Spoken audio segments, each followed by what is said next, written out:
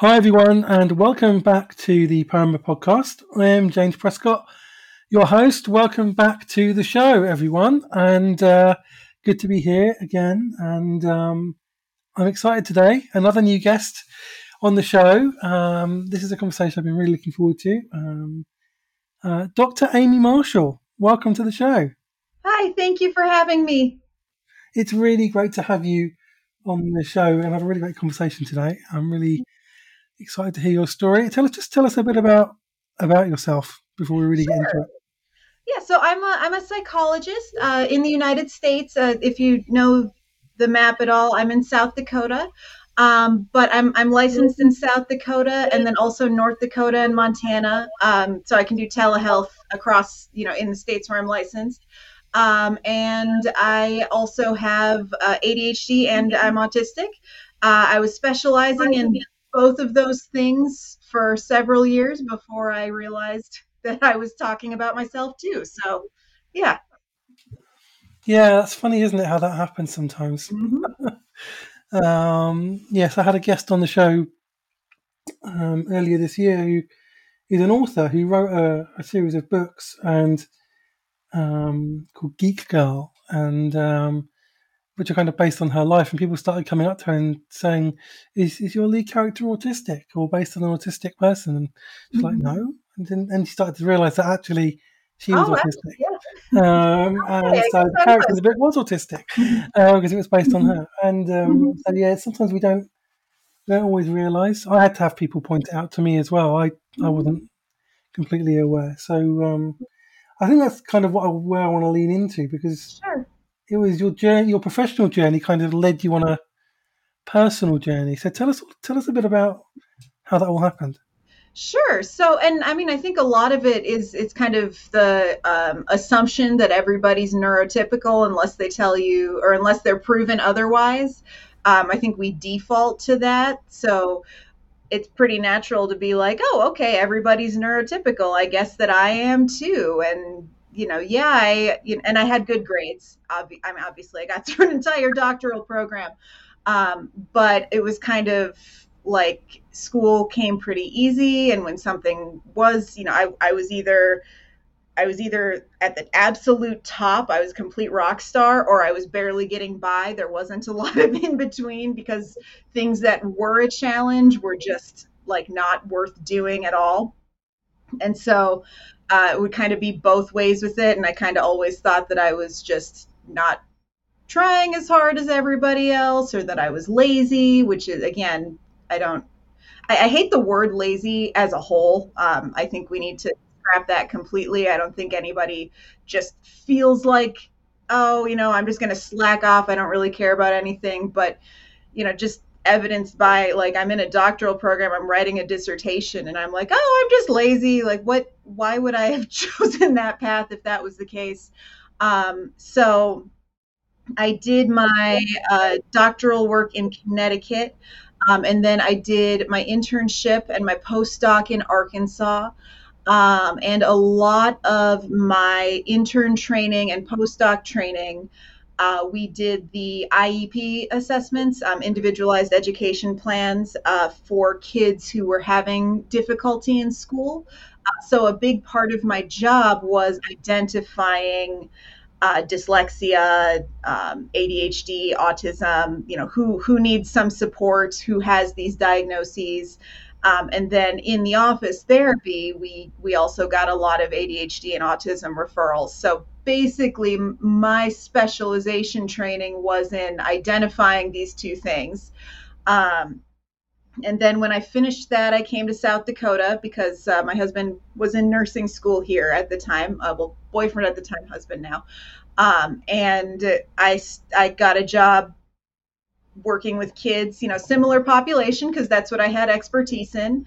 That in trauma. I did a lot of work in trauma. And I around 2020, when everything shut down, I started noticing, like, oh, hey, I actually do have a little bit more difficulty with certain things. I didn't realize that these things were challenges for me. I was just kind of powering through and doing them.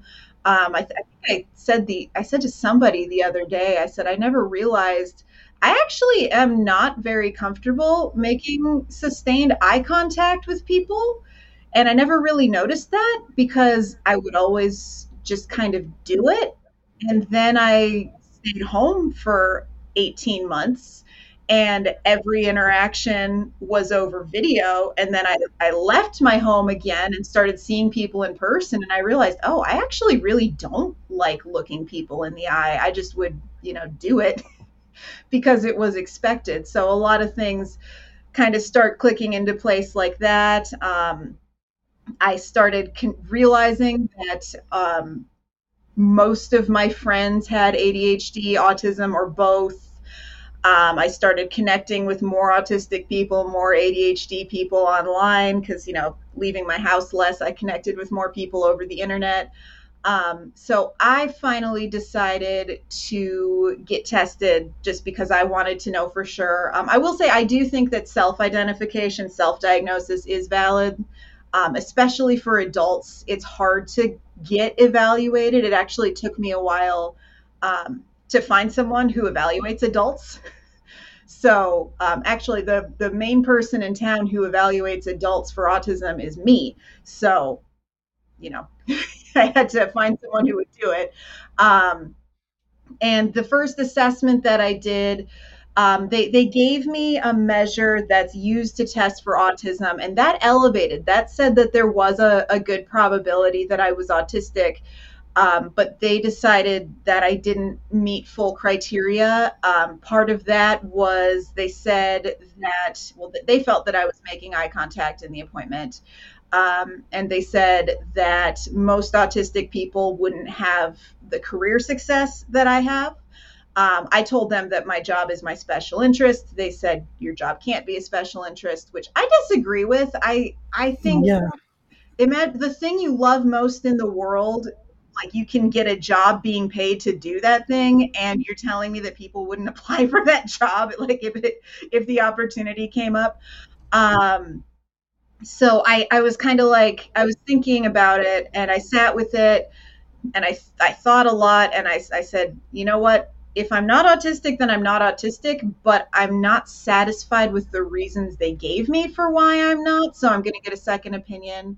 They also said that I don't stim, I fidget. But then I said, how do you know the difference? And they couldn't really tell me. So I was like, okay, I don't think that I'm going to get a second opinion. And if that person says no to, then then I'll drop it. If I'm not, I'm not, but not for those reasons.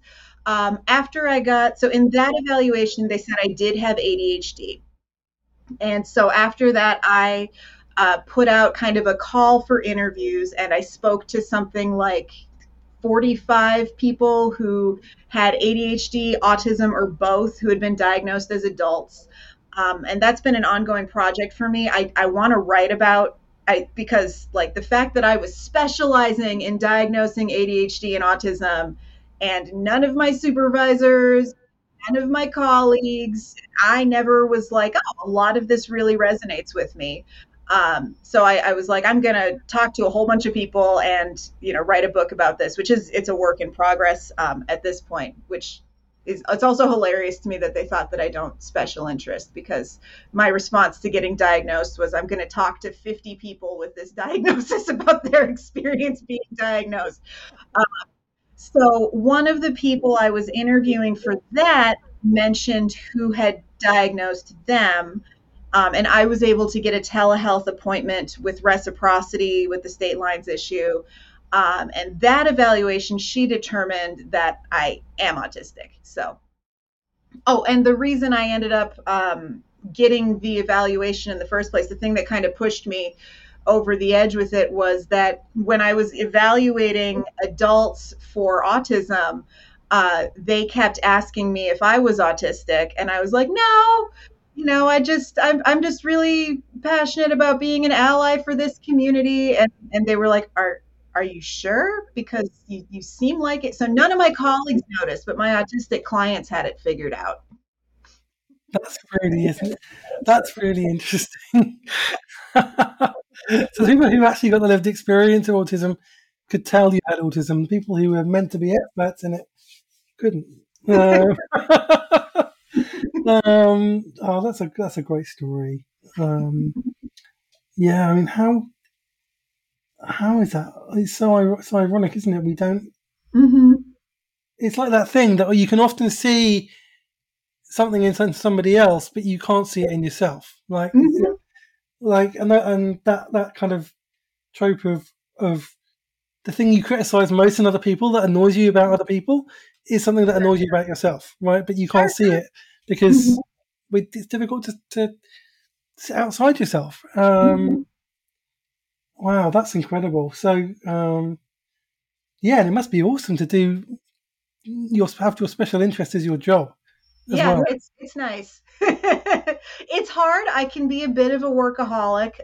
My husband will tell you that I have trouble, actually taking breaks and stuff because I get to, I can be like, oh no, it's fine, it's fine because we have to pay our bills and this is helping with that. So Yeah, yeah. turn it off. But that's really awesome. I love that. Mhm. So, how did that diagnosis change? First, how did it change kind of your day to day life? But also, how did it change your approach to your work? Sure. I don't know that a whole lot changed day to day, other than, I mean, I have been involved, like I said, with some advocacy kind of things. So I did shift a little bit in that because I was approaching it as this is a community that I care about and that I support, but I'm not a member of it. So I should be supportive this particular way versus learning that I was autistic. I was like, oh, hey, I can say, hey, as an autistic person, here are my thoughts, instead of, hey, here's, I still will do, like, here's other voices you should listen to. I'm certainly not the spokesperson for everybody, or anything like that, but I can speak to my own experience and not defer on everything. And so, but day to day, pretty much the same. I kind of, I have been, well, with the ADHD diagnosis, I noticed I've been nicer to myself because I'm awful at keeping in touch. I probably have like 5 or 6 work stuff I am on top of, but I've got 5 or 6 emails from friends just sitting in my inbox, that are weeks old. And I'm like, I do need to answer those and let them know that I care about them. And the narrative in my brain used to be, well, I'm a bad friend, but now it's no, I have ADHD and this is how my brain works, and I don't get back to people right away, and that's fine. Like, there's nothing inherently bad about replying to an email a week later if there's nothing in there that, the world's not going to end if I email my friend back on Thursday instead of Monday. Like, so I've Exactly. been been able to be nicer to myself with that. Yeah, that's almost a relief, isn't it? Because that's one thing I had with ADHD. I remember I could be so I can occasionally be really bad at getting back to people or just forgetting Mhm. to get back to people Yeah. or whatever. And I used to really beat myself up over it and shame Mhm. myself for it. And so I'm such a bad person. I can't remember to get back to people. And um, and then I found out I had ADHD, and Mhm. I was like, oh, right, that makes sense, right? That I would Mhm. get focused on something else, like completely into that, and I would forget about this, or tell myself I'm going to get back to them, and then not Mhm. get back to them, Mhm. and all of that, and yeah. So there was definitely that was an experience I had as well, Mhm. Yeah. and the other one was that I decided to kind of actually do a work calendar so that I didn't Mhm. forget to do things for my Sure. job. Mhm. Because sometimes sometimes I get set a few tasks to do, and then even though I know I need to do them and I can do them fine, I Mhm. can get so caught up in one bit of work that I forget the other bit of work. Sure. Um, but I solved all of that with Mhm. just literally just doing a Google Calendar with reminders, and then Mhm. I don't forget. Yeah. I means I can do my job properly because it does hinder people at work. Mhm. People have told me that people with ADHD often are lower income than Mhm. other people. That's correct, is it? I believe so. That's the numbers I've read. Yeah. Yeah, yeah. Um, but how did it impact your work? Because obviously you were already diagnosing people Sure. with autism. So then, being Mhm. autistic yourself, Mhm. did it change your perspective? Did it help your work? I think so. I think I'm better at it now because certain things I'm not, I think maybe, oh, well, everybody does that. No, no, no, they don't. You're autistic too. So it did help with some of that.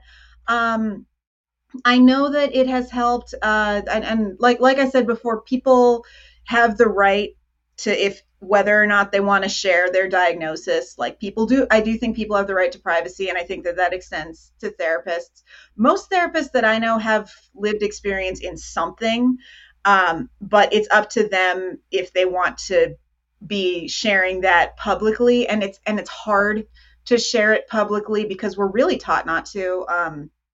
I knew I had a history of anxiety uh, when I was in college and I was applying to grad school. And I thought, hey, they said, why do you want to be a therapist? And I wanted to speak to that. And my advisor said, if you put that in your essay, you won't get in anywhere. Nobody's going to take you if you admit that you have your own history. So I think being open about it myself, I'm hoping to maybe change that and maybe push back on that, make it more okay to share, because there are clients who have now sought me out because I'm open about my diagnosis. That there are people who said, hey, you know, I saw on your website that you have ADHD. I saw on your website that you're autistic. I think that you could help me figure out my diagnosis or what diagnosis I have, or here's what I need. And I think you're going to understand it because you not only did the schooling for it, but you are living it yourself. So I think it has been helpful to my clients. And I hope we can change that.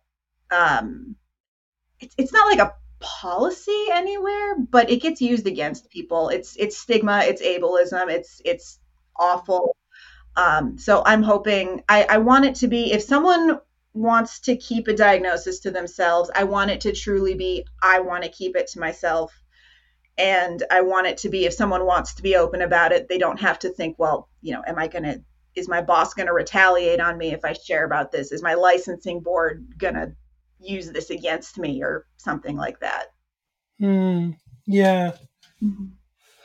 Yeah. I mean, I have an autistic therapist, Mm-hmm. and Yeah. somebody who's autistic. It's Mm-hmm. really, really helpful because they Yeah. understand intuitively and Mm-hmm. from lived experience how my brain works. Mm-hmm. They know exactly how it works, and they know what it's like. And because of Mm-hmm. that, it's helped me understand my autism better, helped me Yeah. understand myself better, and helped me learn to live with it more easily. Because I have a therapist who actually understands what it's like. So Right. yeah, I mean, we need more autistic therapists. Right.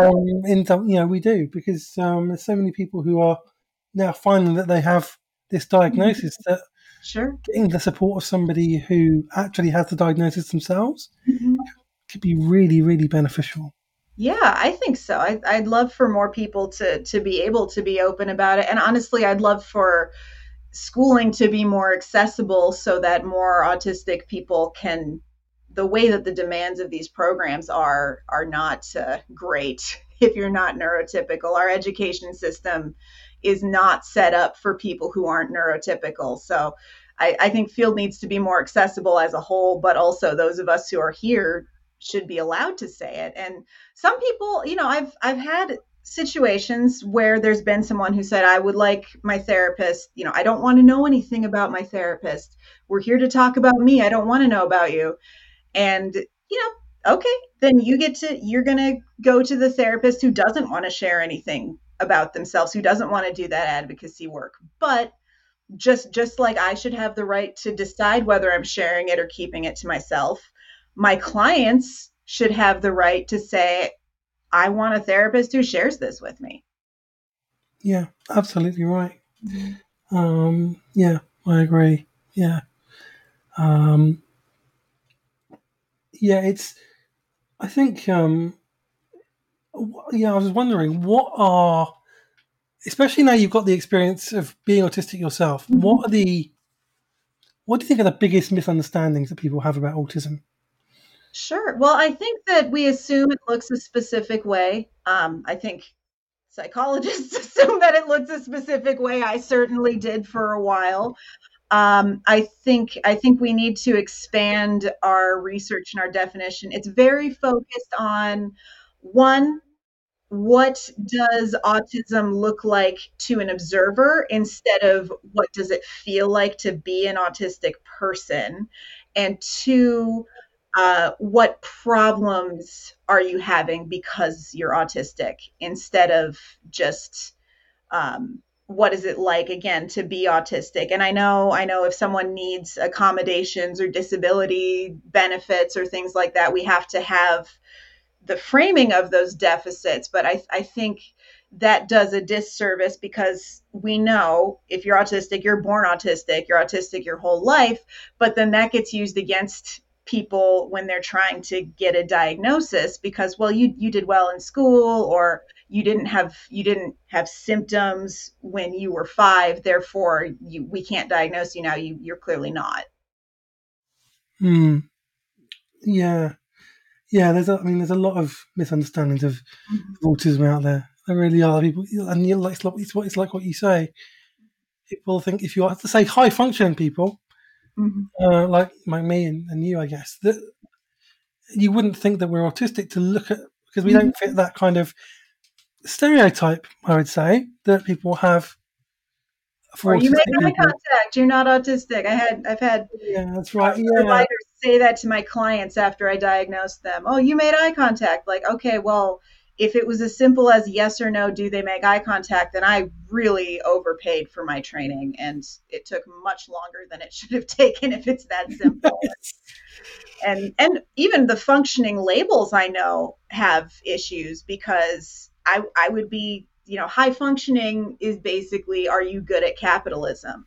Like, can you work full time? And it's like, I mean, I can, and I've got sensory needs that I can mask when I have to, but it's not a good thing that masking really well is not automatically a positive. Like, I've had situations where I could feel I'm like, this is not a good situation, and then the automatic thing to do is to mask because you're punished if you don't all your life, and so you just learn how to do it. And I've had situations where I'm acting like everything is great, and then we get home and I just start sobbing, and my husband is like, what's happening right now? It's like, you were smiling and laughing 3 seconds ago. And I'm like, yeah, I'm finally safe enough to let down that I basically felt like I was on fire for the last 2 hours, but I didn't feel like I could tell you that we needed to leave because it wasn't time to go yet. And it's like, that's what makes me high functioning, that I don't freak out until I'm by myself. Like, that's not really a positive. no, it's not, and that's it. I love that you mentioned capitalism there because that system that we live in treats our bodies like they're machines, Sure. and it kind of saps the life out of them until they're done. And there's no room for trauma. There's no room for grief. There's no room for any kind of any person who doesn't fit with the stereotype that you're meant to fit into. If you've got any kind of disability, then you're a problem, right? And you have to be accommodated, because capitalism is by kind of default ableist, isn't it? So Your value is in your productivity. And if you have a disability that makes you less productive, that's bad. And you're a burden. And that's, terrible, and you should feel bad. And it's like, that's the message we're giving people. yeah, exactly. It's a toxic system. Um, how do you think it's possible for people with autism to kind of subvert that and live in a healthy way, which kind of an almost anti-capitalist way, even though we're in a capitalist system? It's hard because there are the support needs, and I feel like it needs to be okay to ask for the support where you need it. I think a lot of accommodations, I'm more in favor of, like, let's make a system where people don't need accommodations. But in the meantime, it should be okay to ask for them.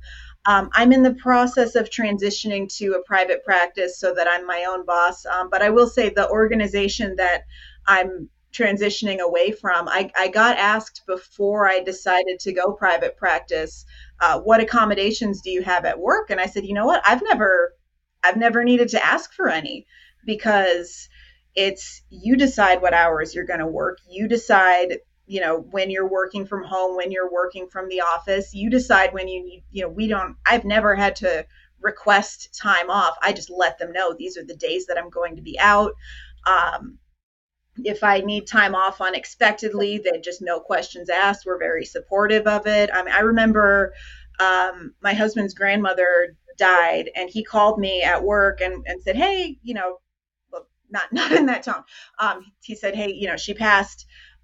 Here's the days that we need to travel for the funeral. And I went into my boss's office and I said, hey, my husband's grandmother passed away an hour ago. And he said, oh, okay, so you're leaving. And it was just like, not even a question, like, okay, so you're taking the rest of the day. And, he said, oh, okay, you're leaving. When will you be back? Like, he just, the assumption was, okay, you need to go. I will take care of it. Just let me know when you're coming back.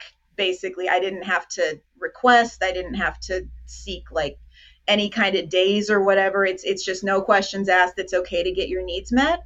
And I think that the system that we're used to is go until you crash and burn. Nobody wants to help you, like, just be more productive, more. And that's not sustainable for anybody, but especially because we've structured everything, again, for how neurotypical brains tend to work. It drags on and it wears down autistic people, ADHD people faster, more intensely, etc. Yeah, it does. It absolutely does, and I've experienced that. It's God, your story, that story about your husband's grandmother, that the approach of the people you work for is incredible. That's how Yeah. it should be. That's how it should Right. be. Oh, you And see, I someone think, that you care about is dead. Of course you're going to leave yeah, now. exactly. It's like no questions asked, right? And not even see you tomorrow, but like, let me know. Like, of course you're going to leave right now. When are you going to come back? Like, Yeah, exactly. I mean, that's how it should be. And I was mhm, just thinking of the contrast of when my mother died. mhm, Uh, I I asked for compassionate leave. mhm, I was off for I think a couple of weeks, mhm. and I came back, and my boss tried to make me take it as annual leave, and it was my mother who had Yeah. died, right? And they said, "Oh no, you've got to take it out of your annual leave." I was like, No, "What?" that's extenuating Yeah, circumstances. I was like, "Yeah, that I'm pretty sure you can't do that." And they Mhm, did try to, and my dad had to ring them up quite forcibly and like make his point to them, like this mhm. wasn't acceptable, and Sure. that thing that he would take, that legal stuff could happen if they didn't allow me to, So I eventually got it as compassionate leave, but I Sure. had to fight for it. It wasn't. It was the complete opposite of your experience, and Supposedly the law is there so that you don't have to fight for it, but you still do. We run into that. Like, the United States has the Americans with Disabilities Act, and I mean, don't get me wrong. I'm glad that that exists, but the problem is, and I've said this so many times, laws only matter if someone is enforcing them. So, you can go to your boss and be like, hey, it's illegal for you to tell me that this comes out of my annual leave. But if they're like, what are you going to do about it? How do you have mm, to then you have to use your energy and your resources to force them to do the thing that supposedly they're supposed to just do automatically. And that, I think, wears down a lot of disabled Americans, because yeah, the ADA is there, but it only matters if people are following it. And when you already don't have as much energy as the people around you, And then you can't just have your accommodations. You have to fight for them every single time. The limited energy that you do have is being wasted because they're not just doing the thing that supposedly they legally have to do. Exactly. So they can weigh you down if they keep, Mm-hmm. dragging it out. Mm-hmm. They probably think, well, I can subvert the system by wearing this person down, so they've got no energy to fight anymore. Mm-hmm. And it's awful. It's awful. And we have a lot of states that are, we call them at will employment. So it's supposedly illegal to fire someone for having a disability. But in most states, you can fire someone for no reason. So then it's on the employee to prove that it was because of their disability and not just we're allowed to fire people for no reason. So you keep pushing for your accommodations and we're downsizing. Your job's been eliminated. The system's That's just, why we fired you. Good luck hiring a lawyer. You don't have a job anymore. oh God, the system is so rigged against people Mm-hmm. who have disabilities. It's yeah, it's just ridiculous. And the people can't see how screwed up this system is as well. Some people, Mm-hmm. it's laughable, to be honest. Yeah, because it's so, not even in my job. I had to make accommodations for myself because when I'm going to a new job, I'm Mm-hmm. learning a lot of new things, and that's a lot of new stimuli at once. Sure. And one, difficult to remember it, and two, it's a lot of information, so you can easily get agitated if Mm-hmm. you're distracted or whatever. And Mm-hmm. of course, then if you do that, you look bad Mm-hmm. when actually the body's just reacting as it normally reacts, Sure. right? Because that's how your brain works. Mm-hmm. Because they haven't accommodated you properly, Right. then it's made you look silly, and then you can get in trouble for just behaving as your brain is telling you to behave normally, because that's how your brain works. Mm-hmm. And so you have to, yeah, all the time have to make accommodations and Mm-hmm. stuff. Sometimes you have to make accommodations for yourself, Mm-hmm. you know, before even telling them that you're autistic. Sure. Yeah, Yeah. And then you've got to make the call if you want to share that, because again, it's illegal to refuse to hire someone for being autistic. It's illegal to fire someone for being autistic, but you got to prove that that was why. exactly. Yeah, I mean, I'm very lucky with my employer. My manager is actually his brother is autistic, I think. So they understand. They've been very helpful and accommodating, and actually so supportive, which is really positive. But I know that's not the case for everybody. Mhm. And I work Yeah. in the Well, public sector, so yeah. Well, I was very, I mean, I like the working for myself thing. That's very exciting. But if I weren't going to work for myself, I would have stayed at the agency, the organization where I was, because yeah, I've never had to ask, because it was just, oh, here's my hours. Oh, I need to change them. Okay, here's what I'm shifting around. hmm, yeah, and that's how it should be. That should Mhm. be normalised for everybody. Um, it's just common sense, and it's in our power to do it, but we don't do it. And If your work is getting done and you're not violating any ethics codes, all right, enjoy. yeah, exactly. What's the biggest change that you're, because you still do a lot of advocacy work, and so Yep. Mhm. what's the biggest change that you're advocating for autistic and ADHD people? Sure. Well, as far as in the US, I found out when I got licensed in North Dakota that they have a registry. And there are a few states that have these registries that when someone gets diagnosed with autism, and it's just autism, the person who diagnosed them is supposed to fill out this form and send it into the health department. And the state government is keeping a list of all the autistic people. And I don't like that. It's a very detailed, like it's a very in-depth form with a lot of personal information. And I will say I've been working with some other people on this, and there are several states that have these registries. And I have been speaking to a woman specifically who is digging deeper into some of the other states, and she said that there are states that do collect anonymous data. So instead of getting like the name and contact information and all like the personal information on the autistic person, it would just be on the diagnosers to just be like, hey, I diagnosed 10 people this year. I diagnosed 20 people this year, whatever.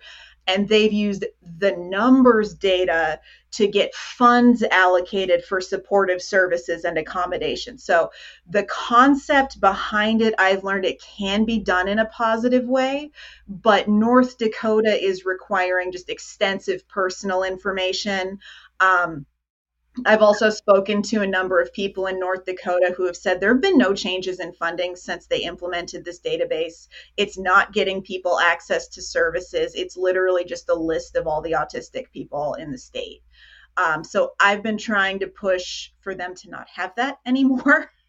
Not really getting super far with it because I guess it's just not like people don't seem to mind that the North Dakota government wants a list of all the autistic people. That makes me incredibly nervous because they say that they're doing it for research. And I'm like, well, but what are you researching? They don't have a research question. They don't have a research goal. They just want a list of all the autistic people. And so I would like for them to not be maintaining that data anymore. It's not voluntary. So if I diagnosed someone in North Dakota as autistic and that person said, hey, I know we have this registry, I don't want to be on it, it would technically be illegal for me to say, okay, you have specifically asked me not to disclose your protected health information, so I won't. And I can be fined up to $1,000. Wow. Yep, for each client, $1,000 per client. So my solution is I don't do autism evaluations in North Dakota because I cannot ethically follow that law. So if someone in North Dakota contacts me and says they want to be tested for autism, I tell them I'm sorry, I don't do that, and here's why. Call your reps. Yeah. Wow. That's quite terrifying, really. It's like they want to know who all the autistic people are, so they can. So what does that mean? Employers contact people like Yes, like best people and say, "Are they on this list?" And can decide not to employ them as a result of that. I think right. Well, in best case scenario, they're just not doing anything with this information. They've just got it sitting in a government database. And I mean, the number of leaks that have happened over the years, I don't have confidence that they're truly keeping it secure. Not North Dakota specifically, but in general, stuff getting hacked. I don't think it's good to have that information in one more place. And worst case scenario, what exactly are you researching? Because, this is research on humans without their consent. And I'm pretty sure the Nazis were doing research on autistic people without their consent, and their end goal was to eradicate us. So, yeah, exactly. It's not exactly the best, is it? I'm not saying the government in North Dakota are Nazis, but they're doing a thing that Nazis did. So, yep, not good. Not good. And just finally, you're compiling this book of stories. Yep. People's autistic stories. It's kind of part memoir, part qualitative research of like people's experience being identified later in life, basically. So, what is working on that book? How has that encouraged you and impacted you? It's been slow. The conversations have been awesome. The writing itself has been kind of slow just because I tend to take on a million different things. But it's been interesting to really learn that like I said, the way that we conceptualize autism is we look at autism looks this one way. And if you don't look this one way, you're not autistic. But so we're kind of overly rigid with how we imagine it. And we tend to overlook basically the way that most people present. I mean, technically, with the training that I got, because autism, you need to show consistency across environments. Basically, if someone's capable of masking, they're not like really autistic, which we know is not the case. We know masking is a thing and a problem. Nothing in the DSM talks about burnout. So I think it's severely lacking, and I think a lot of it is that it's people who are not autistic deciding what autism looks like and what supports are helpful to autistic people. So I think we need to change that narrative around it and have it be the community speaking for ourselves. Absolutely. I'm really looking forward to reading this book. Yeah. I don't have a timeline on it because I do have another book that I'm working on clinical documentation, and that one's got a hard deadline, so I have to do that one first. Ah, But I will get to it. I do finish things. no, I'm just. I think this book of collection of this memoir collection of stories will be really.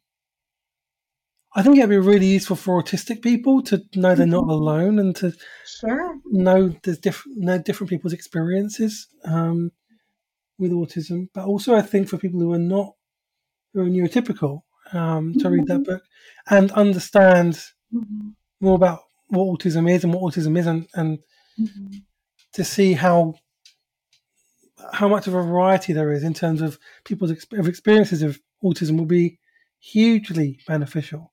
Sure. So, I'm looking forward to that. We can look and all the different things that can show up and what supports are helpful. And I'm pretty sure that my husband is not autistic. He hasn't been like tested, but I had him do some screeners online. But he's like, there's certain things that I just learned how to communicate a little bit better. And I would kind of hold things back because I think, if I say this, I'm going to sound ridiculous. But he's been really good with, I've just started being like, I know that this might sound ridiculous, but here's what's going on. And he's, oh, okay. And that's great. Yeah, being able to, so both for us to, get to know ourselves better or help people with self-identification, and then just other people being like, oh, here's how I can love and support my loved one who, even if I'm neurotypical, they're not. And yeah. Fantastic. That's great. I love that. It must be really good to have a supportive partner. So thank you for coming on. This has been really great. I've really enjoyed it. And so tell us where people can find you. Sure. So I'm on Twitter at Dr. Amy Saidi. My blog is resiliencymentalhealth.com, and then that links to the clinical practice. But I post, not super consistently, but like resources, thoughts, tips, stuff like that. So I'm also on Facebook, Dr. Amy Marschall, but I'm not super active there. Mostly Twitter and my blog. Fantastic. Great. I would encourage everyone to check all those out and follow Amy as well. She's great. So yes, thank you for coming on. And when you do have that book come out, we'll have you back on and talk about it a bit more, because it sounds really, really interesting. So yeah, thanks for coming on, and thanks for listening, everybody.